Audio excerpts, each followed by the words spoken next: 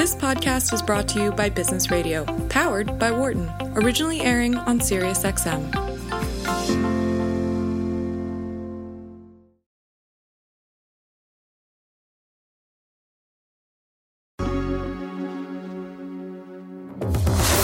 From the campus of the University of Pennsylvania Wharton School, this is Knowledge at Wharton on Business Radio.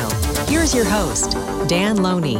There seems to be a bit of a light at the end of the tunnel for Volkswagen. They came to an agreement with the U.S. government over its emissions scandal with the defeat software in 500,000 vehicles in the States and around 11 million still worldwide. VW has agreed to buy back or fix those vehicles.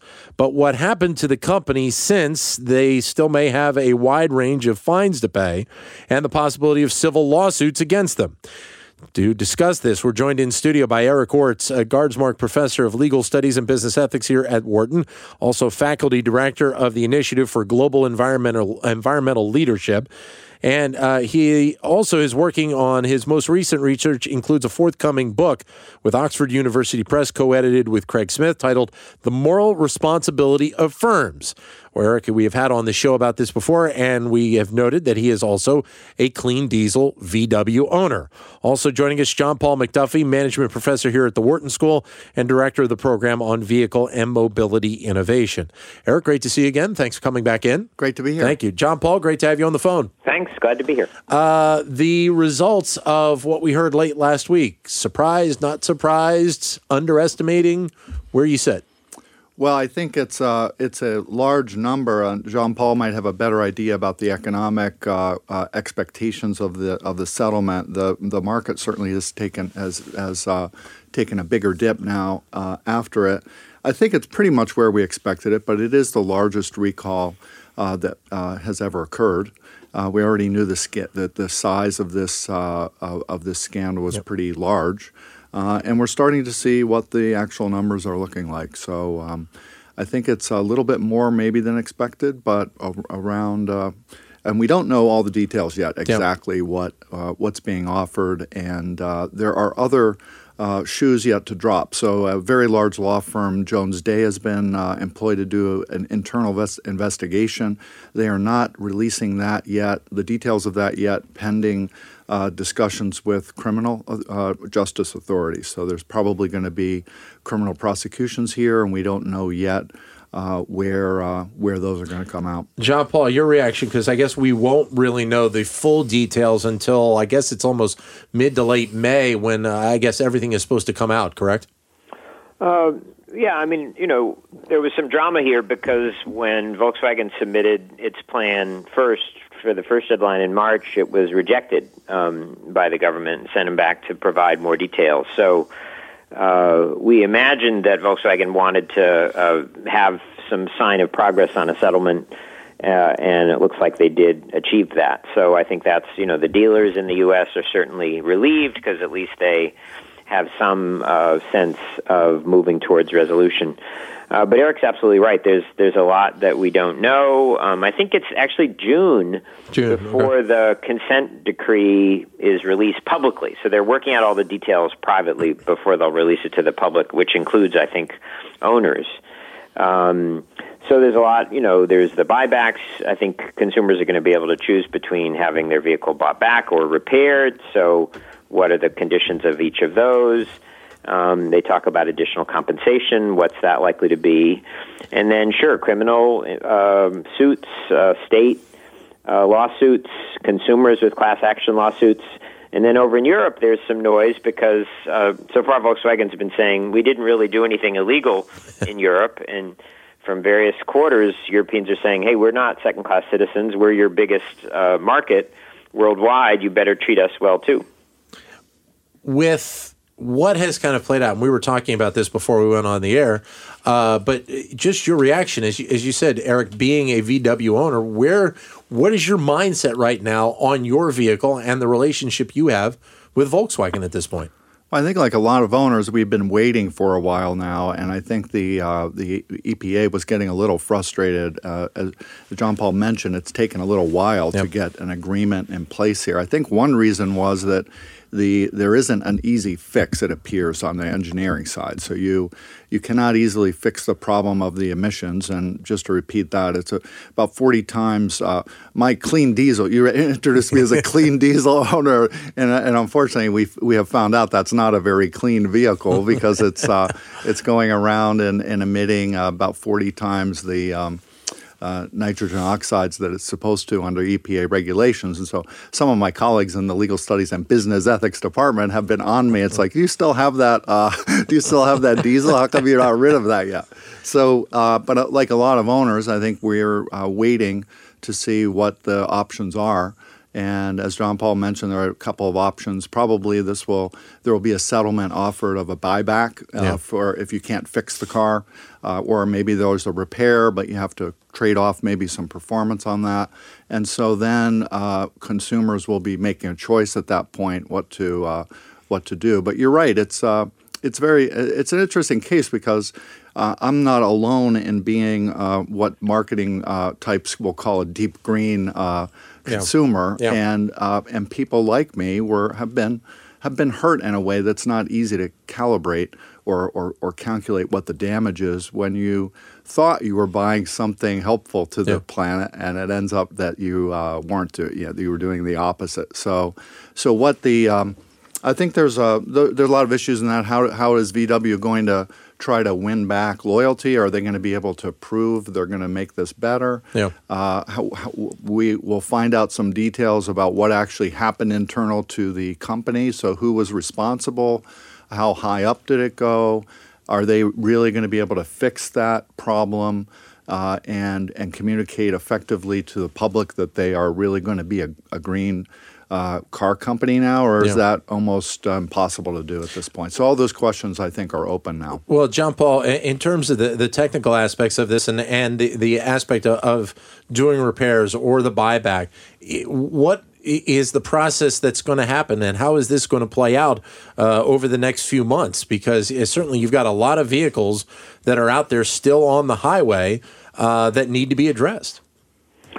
Yes, and I think dealers will clearly have a big role in this. But I was reading that they still haven't heard anything yet about exactly how it'll be handled.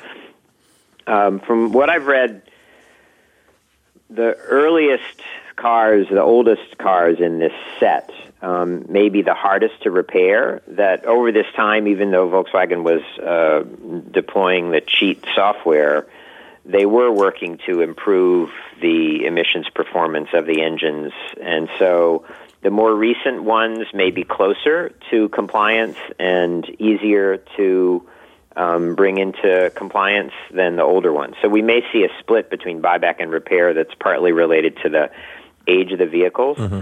But it's, I think, also going to be related to the consumers. And, Eric, as he said, identifies as a deep green consumer. I think there are people who bought these Volkswagens because they love the peppy performance and the high gas mileage, and they may not be environmentally minded. It's not hard to find some comments on, various websites, people saying, I'm going to take the money and keep using my car. And the question for them may be, what's there? How are you going to make sure that they get the repairs done? Because it's going to make the performance of their vehicle worse. And they may actually, if they're not environmentally minded, not have much incentive to do that. Volkswagen, it's been widely reported, I guess, set aside $18 billion, at least for now, in terms of covering the cost of this incident. I just get the sense that if we're talking about a lot of buybacks, and even if it's almost a 50-50 split, John Paul, that $18 billion with all the potential legal claims, that may be even a little bit on the low end at some point. Yeah, I would think so. And of course, the settlements will probably not go to the maximum fines that could be imposed. If Volkswagen is cooperative, that will probably pay off for them in some reduction of the financial penalties.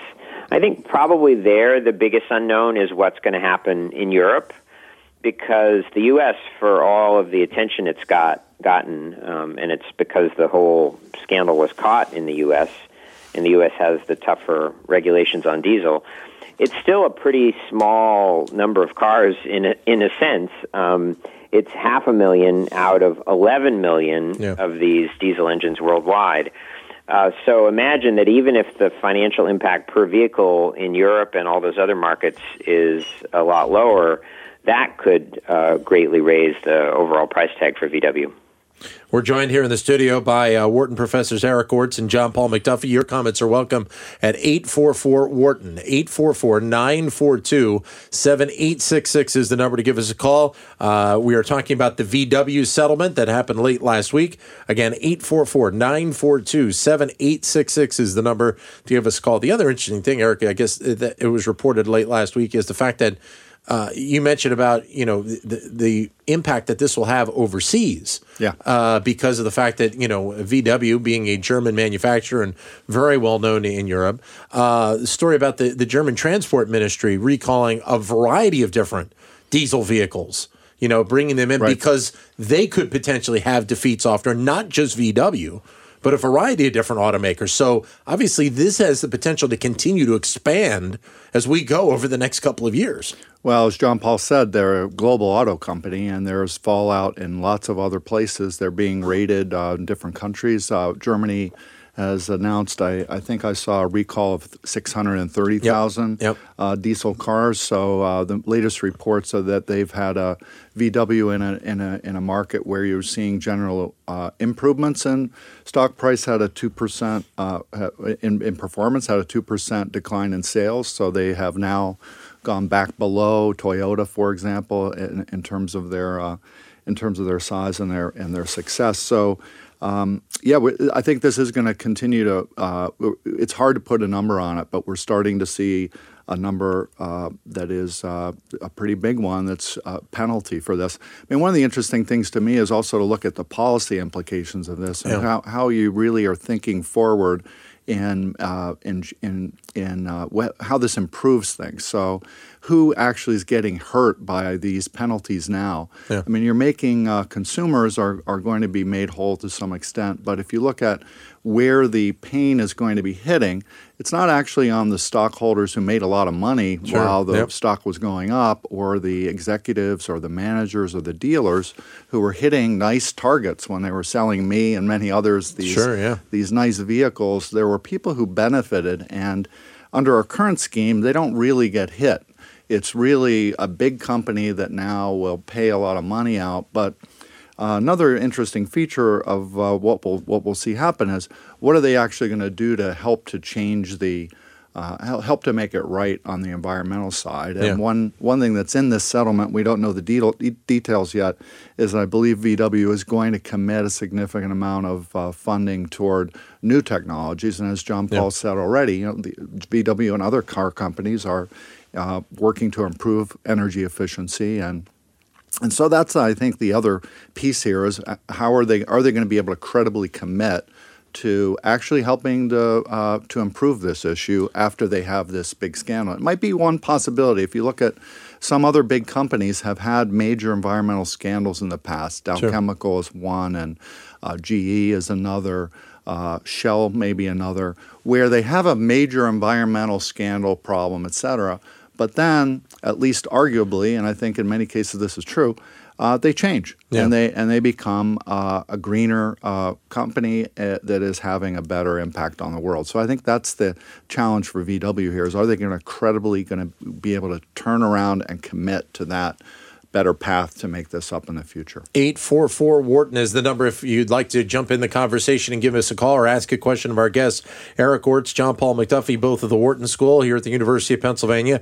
844-942-7866. John Paul, we talked about this in the past, and obviously we can bring this up again, is the fact that governments seemingly have a problem in terms of making sure that these emission testing is above board. The numbers of people that they have able to do this, the ability to actually do this testing on all the different varieties of cars that they need to do the testing on, this ends up also continuing to be a big issue that has to be handled. Sure. And in the past, the norm has been for the auto industries to essentially, the auto companies to self-inspect their vehicles for these various regulatory requirements and report the results to the government.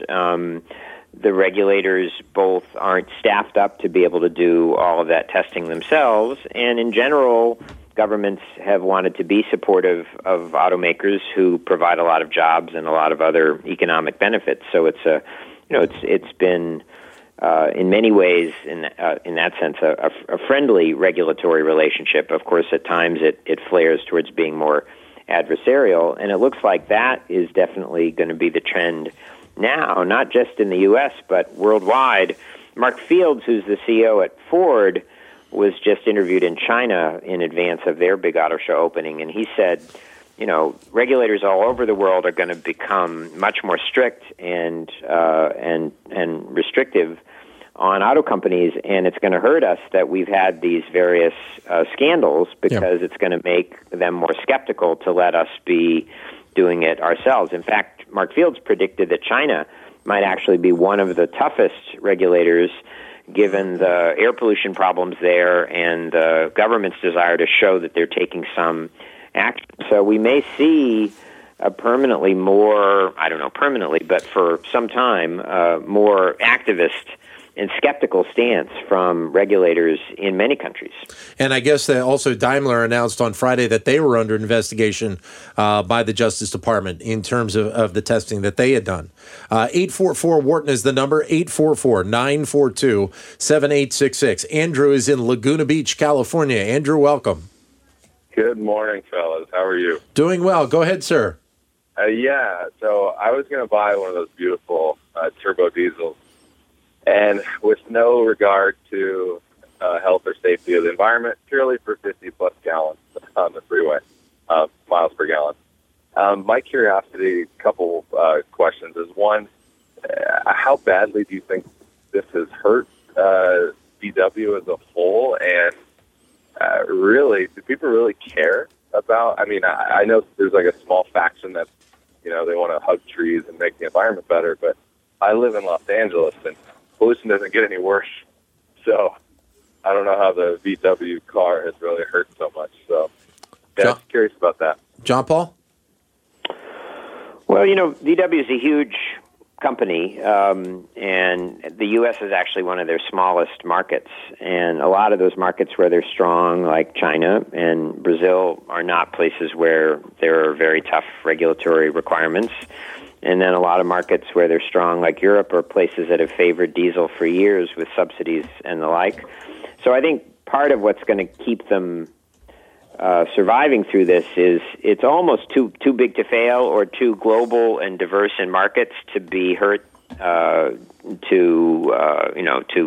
the point of death by this. How it affects their image, I guess there's two pieces. One is the green consumer feels betrayed.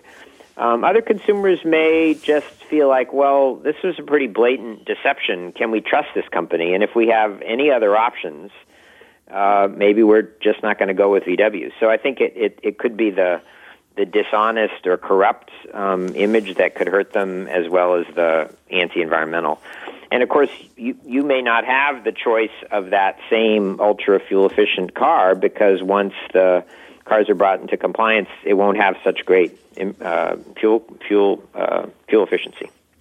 Yeah, that's one problem, is that with the fix, depending on what year your car is, that may be a technical limitation. We don't know the details yet, but even if you don't care about the environmental characteristics, and of course miles per gallon is both. It's an environmental characteristic, but it also helps the pocketbook. The other part on the damages on these vehicles, for those who are owners over time, is that you paid more for diesel over a period of time than you did for gas. So even if you don't care about the environmental aspect of it at all, there's still going to be a cost, and resale values on Kelly's on the basic standards are lower. So I think it's an average of $3,000 less. So even on the basic economic argument, people are losing money on these cars, and that's going to be part of the settlement, whether you care about the environment or not. Andrew, thanks very much for the call. And John Paul, Eric brings up a good point. If from the financial aspect of it, just the fact that that all these consumers were buying diesel gasoline, which for a long period of time was $1, $1.50, maybe $2 more per gallon. Obviously, that's changed a little bit in the last year or two, but still, the people that had these cars, their pocketbook is quite a bit lighter because they were buying diesel on the assumption that they were helping the environment, most of them. Yep. And now, as Eric said, that's probably got to be an important piece to this, the lost money for those people. Yeah, no, and the U.S. is not only one of Volkswagen's smallest markets, but it's one of diesel's smallest markets. And, some people have speculated this might be the end of diesel in the U.S. Because it'll just be hard to get people to buy diesel with the fuel expensive, with less good performance, with the sort of taint of the scandal. Infrastructure-wise, it's not as available as gasoline is. Europe will be diesel, I think, for the foreseeable future because they're so heavily committed on the other side. And not just in Germany. France, for example, I think 60% of the sales are diesel. And a lot of those are Renault and Peugeot cars. So, I think that's one of the interesting consequences. And for Volkswagen, part of the reason for the scandal is they set these ambitious goals of being the biggest auto company. To reach them, they had to grow a lot in the U.S., which was their smallest market, hence their sort of biggest opportunity.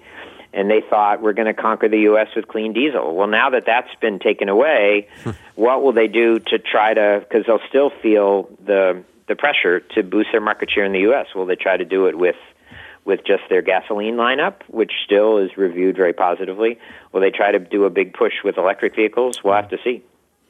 Yeah, I think the electric vehicle option was interesting. John Paul probably knows more about the economics on this than I do, but the environmental that could be an opportunity for VW, that they are going to move into something large in terms of into the Tesla mode. Maybe you have more chargers that are going to be joining forces with some other companies, trying to probably get their brand out of the limelight, but to be still thought to be a contributor to that sort of thing. So that may be one future direction that we're going to see. It'll be interesting to see what the technical commitments are to where they really think the future is, and what kind of fuel and what kind of vision they have for that. 844 Wharton is the number if you'd like to jump in and ask a question. We're talking about the VW settlement.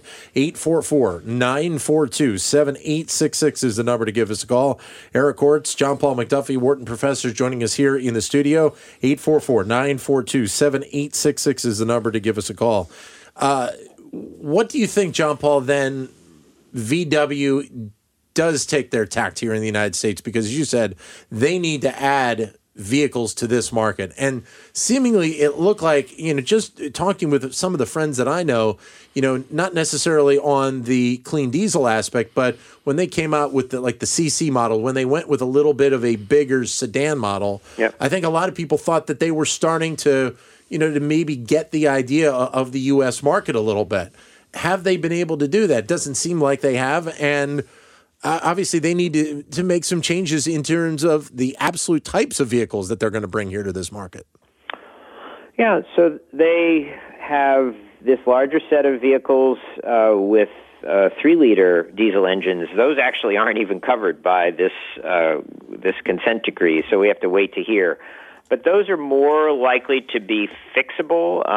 They are likely to maybe convert those to this system that BMW and Daimler-Benz have used, where they have this separate reservoir with this separate, supplemental ammonia-based fluid, which helps with the clean burning. So, they may be able to keep a little bit of that diesel segment. Looking at Volkswagen's ads and seeing them at the auto show, I have a feeling they're going to just emphasize technological advancement, and they may try to steer attention a little bit away from engines towards electronics and connected car and maybe some of the safety features of autonomous driving. And Volkswagen has always been a very advanced engineering company, and German consumers are considered kind of the toughest in the world in terms of really reading all those technical stats and making their decisions based on who has the best new features. So if they can tap some of that kind of geeky interest in particularly the IT-based features that are coming in cars and maybe some of the new safety features, that could help them. It's probably going to be an easier pivot for them to say we're a technology leader with connected car than to turn around and say, look at our new electric vehicles, we're the new green VW. Yeah, I think that's probably right. But the autonomous vehicles and that technological side is very intriguing. It'll be interesting to see what other companies are going to be doing that in that regard as well. 844-WHARTON is the number to give us a call, 844-942-7866. We are talking about the VW settlement. Maybe you are a VW clean diesel owner. You'd like to express your opinion, 844-942-7866 to give us a call. What do you think? Has VW learned anything from this outside of the fact that their wallet is going to be a little bit lighter as a corporation? Yeah, it's interesting when you say has VW learned anything, and that's one of the topics that we are discussing in this book on the moral responsibility of firms. When we think of a company like VW, academics will ask, what is VW? Because VW is this huge company with lots of people in it who make decisions of this kind over time. But if you say, will VW learn, what it is at this point you have a new executive team in place. You're going to have new information being given by a law firm investigating where they are. You're going to have new strategies being conducted, new marketing. And I think one of the questions that we ask in this book is to look at the incentive structures and how can you, if we're really looking at moving forward so that you don't have these scandals in the future, so you don't have this kind of environmental fraud going on, how do you internally switch the standards of companies so that they are not going to be tempted to, in order to compete, and as John Paul said, there was very heavy pressure for Volkswagen to increase sales in the United States. They use the clean diesel. And so then there's this pressure within the company to hit these financial targets. And the question is, how do you encourage companies when they're competing so hard against each other to also follow the rules and not to cut the corners and not to look the other way when you see that there's pressure on engineers to cut the corners on how they're going to hit emissions targets, et cetera. And that's a really hard question to think about. How will they? And that gets back to the point I made earlier. I think there's a good chance that they will learn something about this, and in the sense that you have leaders of the company who are. We have yet another lesson of how expensive it is. When you make a big legal or ethical mistake, it's not just the tree huggers like me who might say, hey, this is not okay. It's, what is the charge? $18 billion charge is not a small number for this kind of a scandal. And it was avoidable. They may not have quite competed as well with Toyota, but there's no reason that they could not have followed a strategy that could have worked out. So that's the interesting question.